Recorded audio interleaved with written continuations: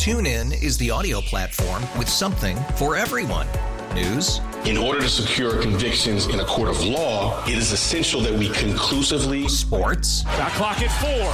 Doncic. The step back 3. You bet. Music. You set my world on fire. Yes, and even podcasts. Whatever you love, hear it right here on TuneIn. Go to TuneIn.com or download the TuneIn app to start listening. We really need new phones. T-Mobile will cover the cost of 4 amazing new iPhone 15s, and each line is only $25 a month. New iPhone 15s? it's better over here. Only at T-Mobile, get 4 iPhone 15s on us and 4 lines for $25 per line per month with eligible trade-in when you switch. Minimum of 4 lines for $25 per line per month with autopay discount using debit or bank account. $5 more per line without autopay, plus taxes and fees. Phone fee at 24 monthly bill credits for well-qualified customers. Contact us before canceling account to continue bill credits or credit stop and balance on required finance agreement due. $35 per line connection charge applies. See T-Mobile.com. Holy hell. Good grief. Listen, we both pretty much predicted this was going to happen. I mean, when we had our parlay the other day, what was it, yesterday, right? And we'll get to that at 11:45. The worst beat we've ever had in the lunchtime parlay happened last night. Yeah, because Nick had the Canucks at the Hurricanes. He had the under. He won, and it was the same similar reason. He had goals. He had 6. He took the under. I had 6, and I took the under.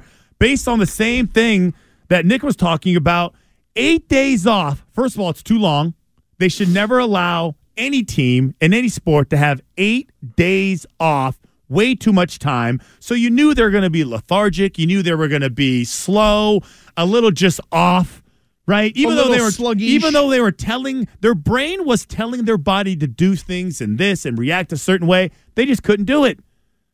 And then the more they tried, the worse it got. Yeah, they couldn't I thought it was 3 things that jumped out in the first period. Number one, it felt like they were skating in quicksand. Nobody was out there moving at all. Too many turnovers once again, and too many guys on like one side of the ice chasing the puck offensively. They lost their structure along the way. It was a terrible first period for the Bees, and they got down 2-0. And even Brick going into the first intermission on Nessim was like, all right, all's not lost. Learning experience. Okay, you got punched in the nose. Here you go. Now you come out for the second period.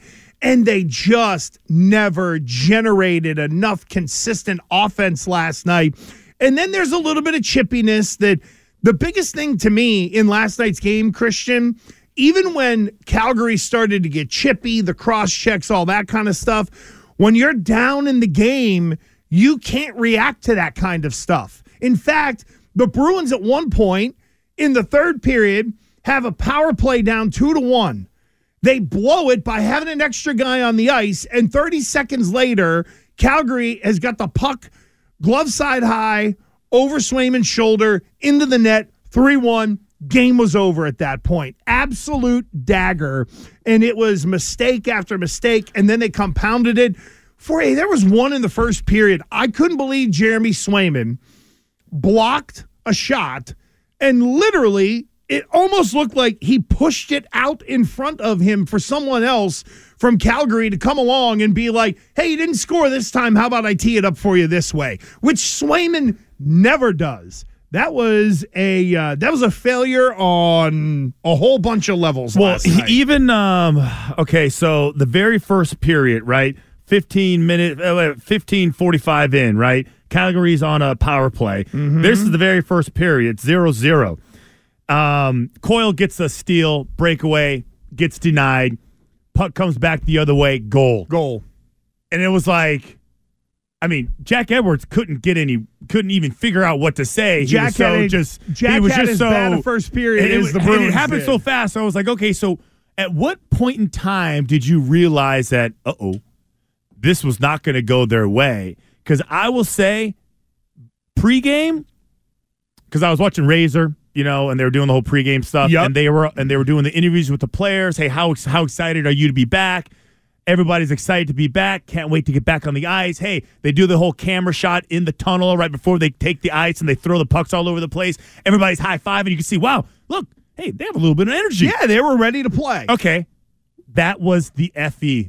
They couldn't even. That was FE. I always want to tell everybody. I meant to call you. I meant to call you last night. Because you sent out a text to the group and it was like, oh look, Bruins and Jack not having a good first period. Not at all. I was like, FE throughout the whole pregame festivities, nothing but fake enthusiasm.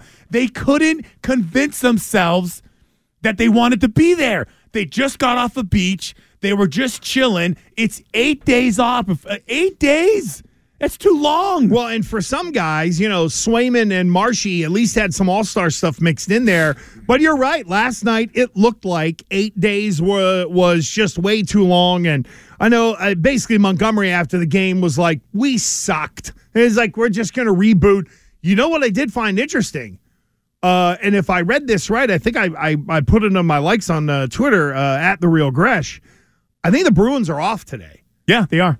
They play again Thursday. Which is a very curious choice from Jim Montgomery to then turn around and give them the time off.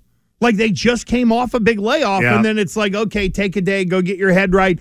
This is one of the first times where, yes, I know he'll mess with the lines and lineups and things of that nature, but this is the first time where it feels like with Jim Montgomery, it's the, okay, I'm going to put, this is something I would do for my guys. This is something I hope someone would do for me.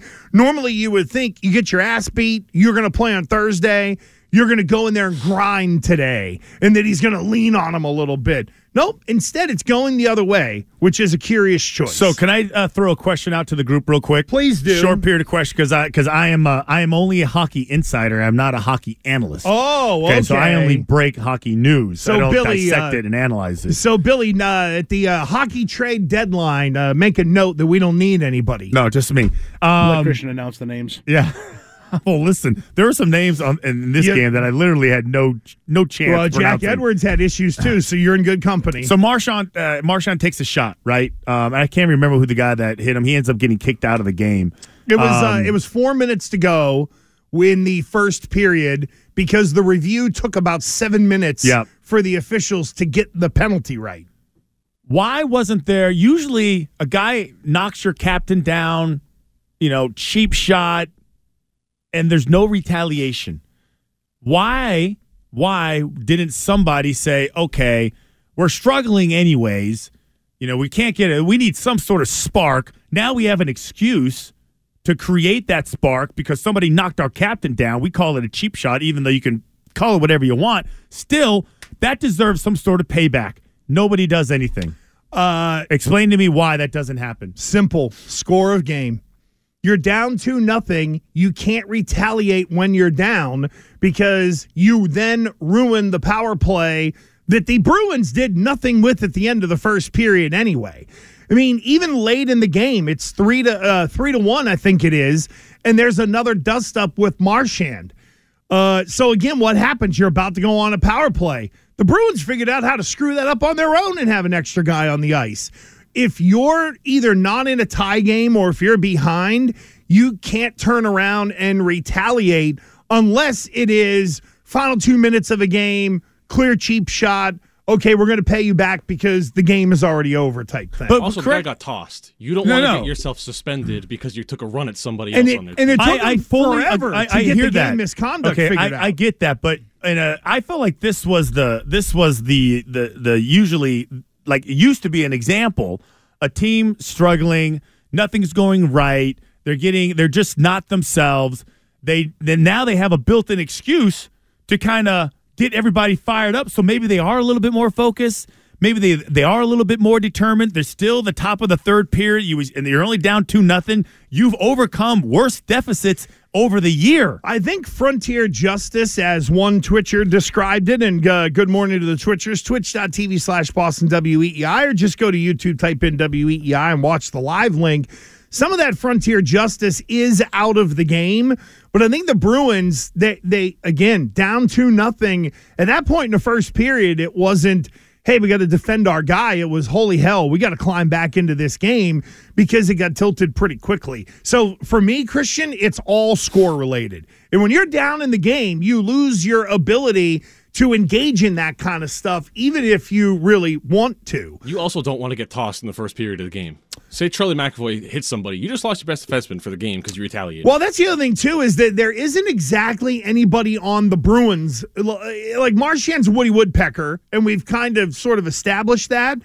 But there also isn't that sort of badass SOB, right? Trent Frederick, but he's now too valuable to go run an account. I was going to say, if Lucic were up and we're on the, third or fourth line last night, he might have been the one to get somebody in the corner and kind of give him the business a little bit.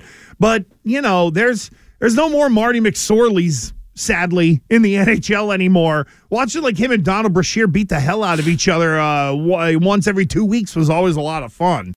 TuneIn is the audio platform with something for everyone. News. In order to secure convictions in a court of law, it is essential that we conclusively. Sports. Shot clock at 4. Doncic. The step back 3. You bet. Music. You set my world on fire. Yes, and even podcasts. Whatever you love, hear it right here on TuneIn. Go to TuneIn.com or download the TuneIn app to start listening.